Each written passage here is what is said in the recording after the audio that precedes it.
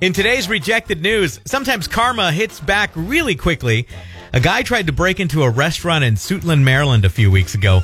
He managed to get inside, and his plan was to throw a brick through the window of this front counter so he could get back in that area and rob the place. He didn't realize the window was made out of bulletproof glass. So when he threw the brick, it bounced off the window and hit him square in the face. He went down immediately and stayed down for a few minutes before he finally got up and ran away empty-handed.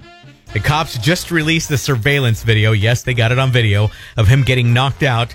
And they're trying to track him down by asking people to report someone with, quote, a suspicious head injury. Or how about a guy down at the Walgreens buying a lot of ibuprofen and an ice pack?